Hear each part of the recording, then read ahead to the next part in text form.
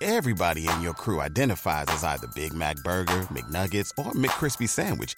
But you're the Filet-O-Fish Sandwich all day. That crispy fish, that savory tartar sauce, that melty cheese, that pillowy bun. Yeah, you get it. Every time. And if you love the Filet-O-Fish, right now you can catch two of the classics you love for just $6. Limited time only. Price and participation may vary. Cannot be combined with any other offer. Single item at regular price. Ba-da-ba-ba-ba.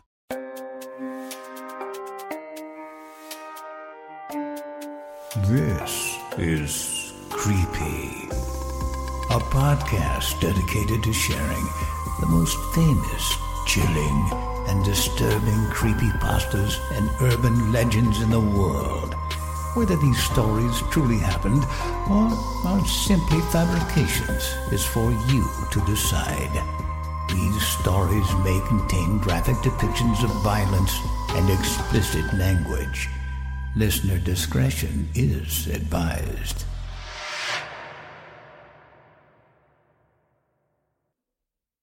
Creepy presents The 31 Days of Horror, Day 23, Straw Men, written by B.A. Reese and narrated by Cole Burkhart. It would be an exaggeration to say that I hate all other people. I liked a few of them. Margaret, for example. I like Margaret. But it's a fair statement that I value being alone. That's why I built my life around a job that doesn't require me to leave my crummy, basement-level apartment.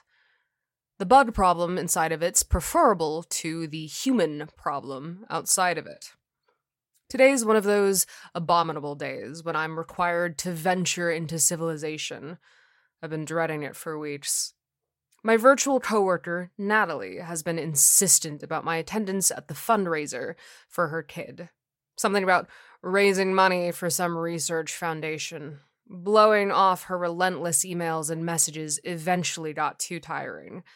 I ran a mental cost-benefit analysis and determined that a brief appearance would amass me enough goodwill to get out of it next time. As I exit my apartment building, I pass my fellow basement dwellers' seasonal decorations. The wreath on the door of my immediate neighbor, a repairman named Brian, includes a ghost and a witch hat. Before the door to a young couple raising a small child, a mat portrays black cats in a full moon. The surrounding neighborhood is just as insufferable. I roll my eyes at the displays of pumpkins and mock graveyards, skeletons, spider webs. It's all plastic, fake, straight from Walmart bullshit, and it's only going to get worse. As soon as November rolls around, they'll replace this junk with equally obnoxious holiday decorations. I yearn for January. As the highway takes me past the county line, I'm stopped by construction. A man in an orange vest halts me and waves for opposite traffic to go through the single open lane. Behind him, workers labor at the outskirts of a large pit. It's strikingly deep. From where I'm sitting, I can't even see the bottom of it. The delay makes me late. When I reach the farm, its dirt lot is already packed with cars. I wedge my rusty sedan into a narrow space and climb out. A distant breeze sways crops and trees. The only other sounds I hear are those of birds and insects. I reach the field. Balloons are tied to a sign that reads, "Walk Against Diabetes." I shake my head. What does walking have to do with it? Couldn't they have just accepted my money without having to bring me all the way out here for walking? I look around. The field ahead is littered with jack-o'-lanterns, cornhole boards, bales of hay, and some sort of pumpkin ring toss. Oh, and scarecrows. Lots of scarecrows.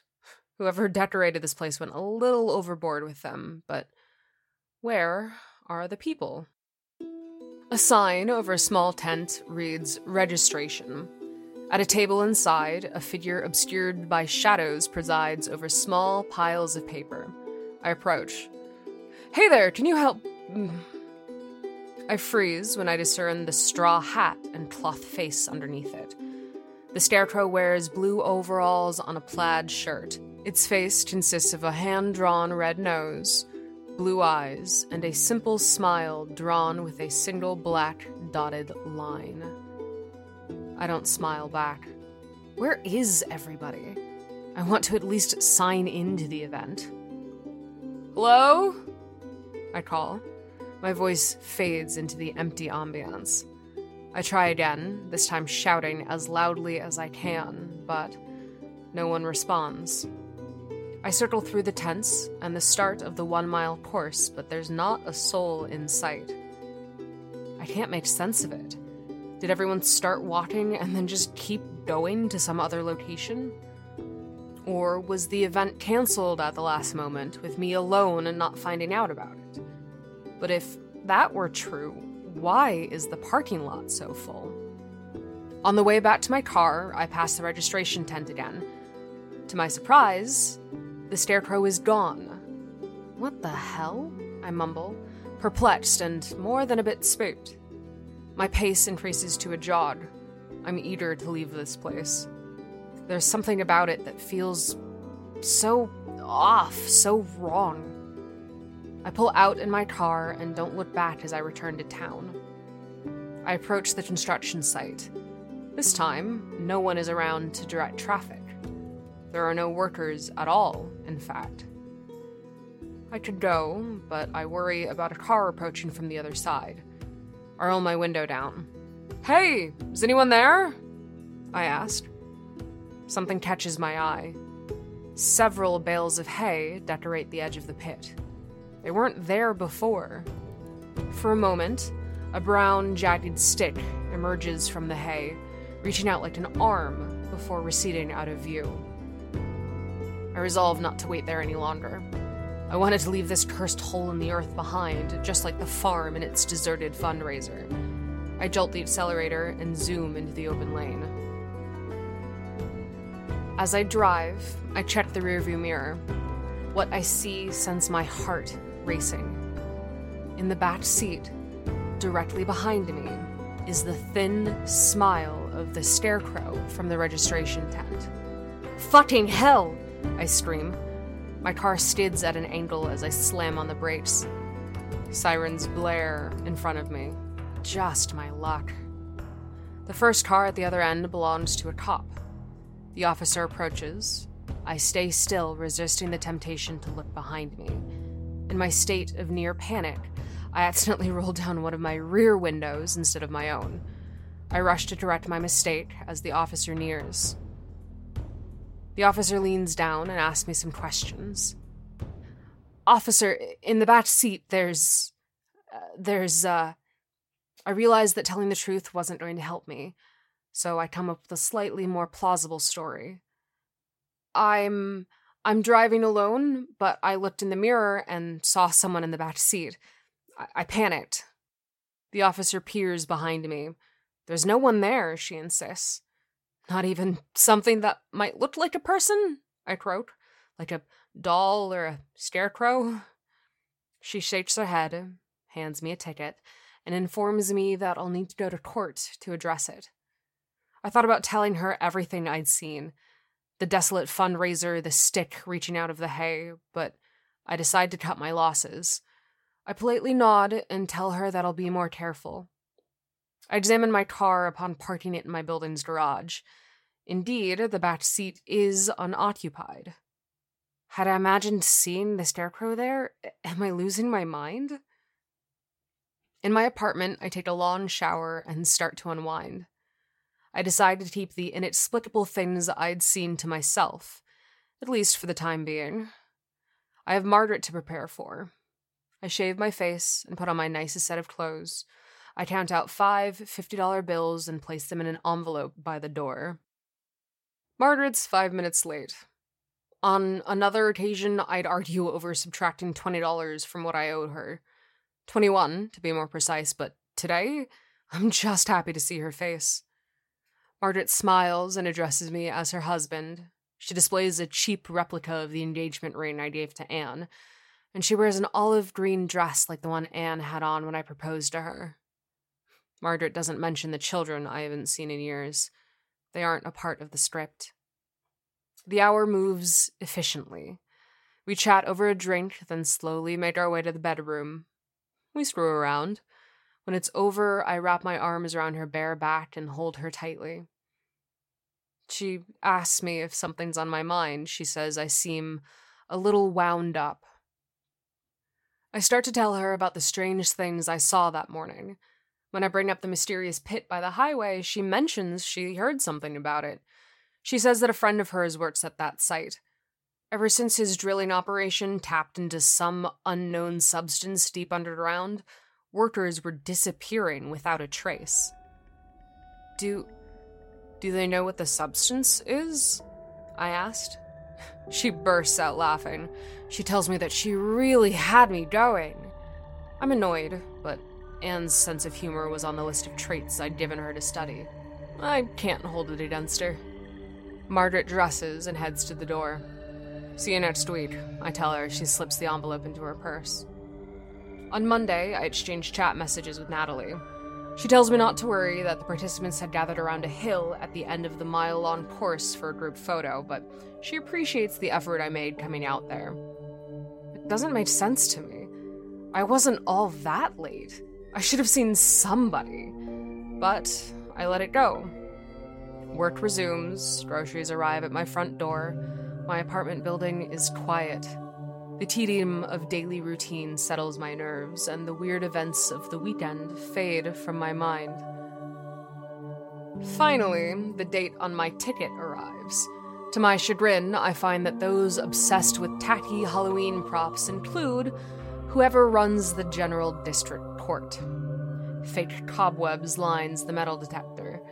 The officers manning it direct me to the appropriate room. I climb the central staircase. Posing throughout it are more of those damn scarecrows. I hate their smiling faces, their straw hats, and the big red buttons that match their small red noses. I approach the courtroom. After a short wait, an officer calls the number on my ticket. "Yep, that's me, officer," I say. The officer instructs me on where to go. I open the 2 sets of doors and step into the courtroom. I approach the podium, paying little attention to the handful of people scattered throughout the courtroom's public benches. My eyes raise to the judge.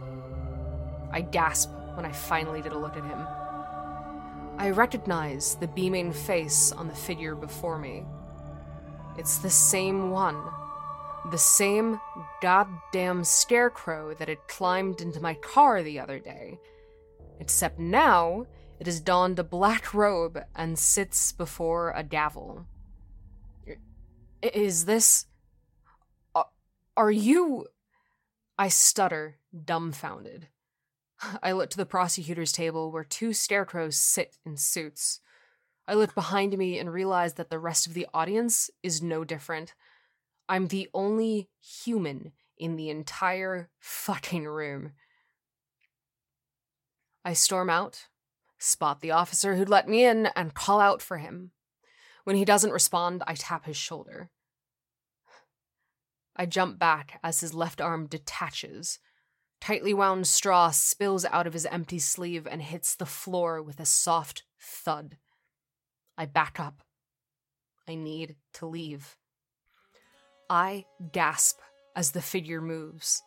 It kneels, picks up the detached arm, and sticks it back in place. Then, it turns toward me, continuing to display the same sick expression of perpetual bliss. A stumble sends me toppling down the first set of stairs. I bang my head. My body aches as I climb back to my feet and run down to the lobby, where I find the metal detector manned by 2 scarecrows dressed in police uniforms. Their heads tilt slightly in my direction as I sprint to the exit. There's almost no traffic as I drive back to my apartment. Halloween is today, yet I spot no kids or parents in the early evening light. All I see are scarecrows, everywhere, of all shapes and sizes. They appear still, silent, content. In the apartment garage, an elderly man hobbles over to me. He's the first human I've seen since leaving the courthouse. He points to a red bruise on my temple and tells me that I'm not one of them. He tells me not to trust anyone, not even him. I leave him behind as I scramble down the basement hallway.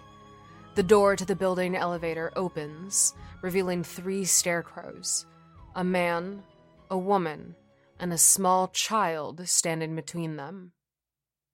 I pass Brian's apartment. I look through the open door. Inside, 2 figures are engaging in a scuffle. A scarecrow has Brian pressed against the wall. His panicked eyes turn towards me as he attempts, futilely, to pull the scarecrow's hand off his neck. With its other hand, the scarecrow pries open Brian's mouth. The thin line that forms the scarecrow's smile expands until its mouth is a gaping hole that covers most of its face. Brian makes a muffled scream as straw shoots out of the scarecrow's mouth into his own. He gags and chokes. The straw pours down Brian's throat. It fills his body until it bursts through his skin. As a layer of straw spreads over Brian, transforming his appearance, the scarecrow turns towards me. I shut the door to my room and bolt it behind me. In the crack beneath the door, shadows of legs approach. The door jostles and the handles shake. Then, the shadows depart. I don't know what to do. After what I saw at the court building, I'm not eager to contact the authorities. A familiar voice calls for me from outside. I check my phone to confirm that it is the correct date and time. I looked through the peephole. To my relief, it's Margaret with no straw hat to be found on her. I usher her in. She asks me what's wrong when I frantically locked the door. "I'm just so happy to see you, Margaret," I replied. "You're the only thing that seems real to me." She looks at me strangely. I'm not supposed to call her by her real name. She asked for some wine. Anne loved wine, after all. That trait was in the materials I'd provided for Margaret. I give her a glass. She lifts it. I put my hands around hers as I pour. I think about the recent events, about how everything around me is falling apart. Yet, amidst all that, here is Margaret, showing up at her scheduled time to pretend to be the wife who'd stormed out of our marriage years ago, who'd taken away my kids, who told me I had no heart, no soul, who said I was as dull and ugly and lifeless as a... The glass shatters and Margaret shrieks. I've been gripping it too hard and several fragments had torn into Margaret's hand. I apologize profusely. When I bring her a set of bandages, she opens her hand to reveal a long gash that extends across her palm. But no blood emerges from the wound. Just the ends of thin, golden pieces of straw. Hello, Bill Band here from the All 80s Movies podcast to tell you about Factor Meals. Eating better is easy with Factor's delicious, ready-to-eat meals. Every fresh, never-frozen meal is chef-crafted, dietitian-approved, and ready to go in just 2 minutes. You'll have over 35 different options to choose from every week, including Calorie Smart, Protein Plus, and Keto. Also, there are more than 60 add-ons to help you stay fueled up and feeling good all day long. Get as much or as little as you need by choosing your meals every week. Plus, you can pause or reschedule your deliveries anytime. We've done the math. Factor is less expensive than takeout, and every meal is dietitian approved to be nutritious and delicious. What are you waiting for? Get started today and get after your goals. Head to factormeals.com/80smovies50 and use code 80smovies50 to get 50% off. That's code 80smovies50 at factormeals.com/80smovies50 to get your 50% off today. Purchase new wiper blades from O'Reilly Auto Parts today and we'll install them for free. See better and drive safer with O'Reilly Auto Parts. O'Reilly Auto Parts. For your bonus episode, Creepy presents Where It Rained Meat. I grew up in a little town in Kentucky near a place that had the dubious distinction of being the site of the Kentucky meat shower. Now, hold on, just wait. I know how it sounds. When folks from these parts venture to other parts and start talking and people hear how slow we talk and where we're from, we get all kinds of reactions. Like we're dumb and backwater and don't know what we're talking about. Now those first two might be true, but I know what I know. Let me start with what people mostly know. The Kentucky meat shower, as it became known, was an incident occurring between the morning hours of 11 and 12 o'clock and lasted for several minutes on March the 3rd, 1876. Witnesses claim that chunks of red meat about 2 by 2 inches, some twice that size, fell from the sky in a football field-sized area near Olympia Springs in Bath County, Kentucky. No, seriously, go look it up. If you do, you'll also see they came up with all kinds of reasons for what happened. Most people seem to believe the vulture theory, that a whole big flock of vultures threw up their meals in midair. I tell you what, though, they'd have had to have been one colossal-sized flock of vultures. Nobody could tell what kind of meat it was. People saying all sorts of stuff like beef, lamb, deer, horse, or even human. I guess some local hunter actually tried the meat and claimed it was bear, but no one knew for sure. I guess some scientists even got a hold of it and claimed it was lung tissue from either a horse or human baby. Now, I ain't a scientist, so I can't tell you why those two things are related. At the time, there was this farmer's wife, Mrs. Crouch, making soap on her porch when she reported seeing the meat pieces fall from the sky. She said she was 40 steps from her house when the meat started to slap the ground. She said the meat looked grisly. Mrs. Crouch and her husband said the event signified a sign from God. I guess something similar happened in Europe sometime later, but I can't remember the where or when of that one. See, that town, regardless of whatever rumblings they might have had initially, moved on. There were other things to worry about, better things, I suppose. I'm pretty sure it was better off for them. Problem was, I'm from a town close to there, and while we didn't see it directly, we heard about it. Sometimes that's so much worse when you ain't got anybody who actually saw it. That's when the rumors really start to take hold. I think it was the rumors that did us in. Rumors feed belief, and sometimes the worst thing you can do is believe in something. See, my town took to the side of the Crouch family, thinking it was a sign from God.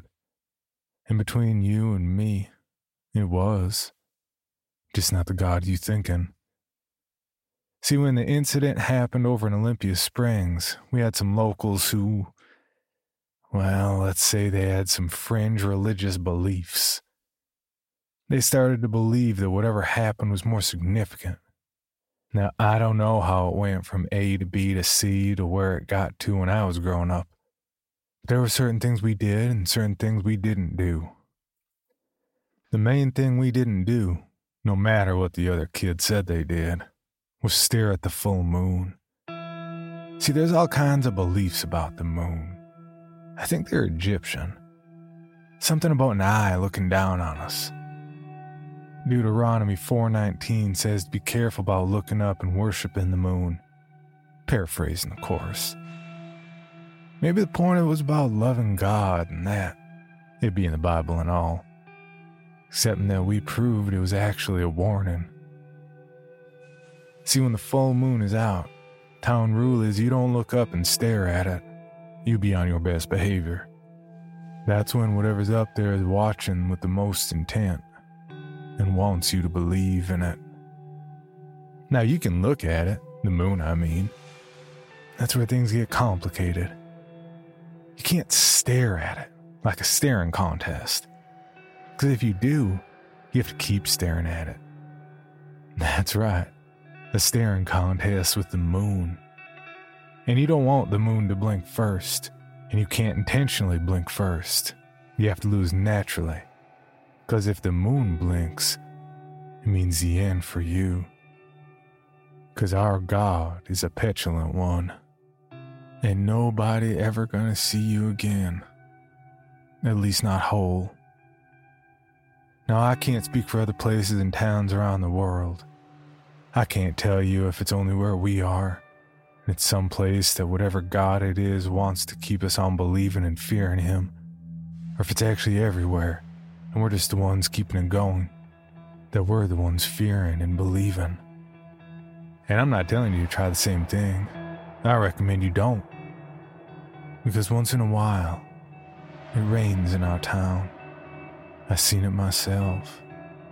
And the plopping sound on the sidewalk ain't the sounds of fat drops of water. It's skin and bone. And sometimes that skin will have ink on it. Sometimes that bone will have jewelry around it. And we know someone won the staring contest. And they lost too. Because our God don't like to lose. Usually figure it was someone drunk or high or from out of town that thought we was joking. We don't joke about that. And there's other things about this town too, but one thing's for sure, we don't stare at the moon. Take care, you and yours, this time of year. Don't go tempting fate and doing scary things. 'Cause scary things is bound to happen in return. That's coming from the youngest of 5 kids. Except we used to be 6. Don't stare. It's impolite. For even more from Creepy, including how to submit your own story for consideration, please visit creepypod.com. You can also follow us at CreepyPod on social media and YouTube. All stories told on this podcast are used under license and may not be rebroadcast or distributed without the express prior written consent of the story's author. Please contact us at creepypod@gmail.com for further information on obtaining the rights necessary to rebroadcast or distribute a particular story.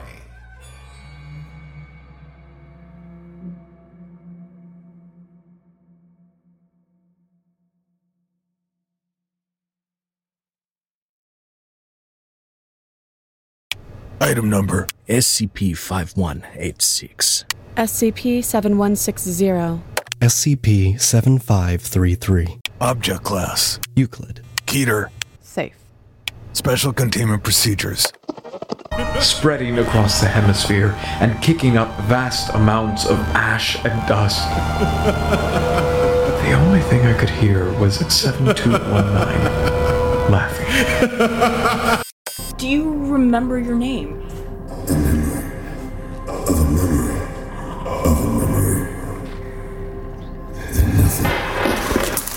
Heartland Counseling. Appointment update. I feel them again. Heartland Counseling. Appointment update. They're in my ears! Heartland Counseling. Appointment update. Nobody understands! SCP Archives is a weekly fiction podcast. Each episode, we dive into the strange, the unknown, and the... Find us on Apple Podcasts, Spotify, or at scparchives.com.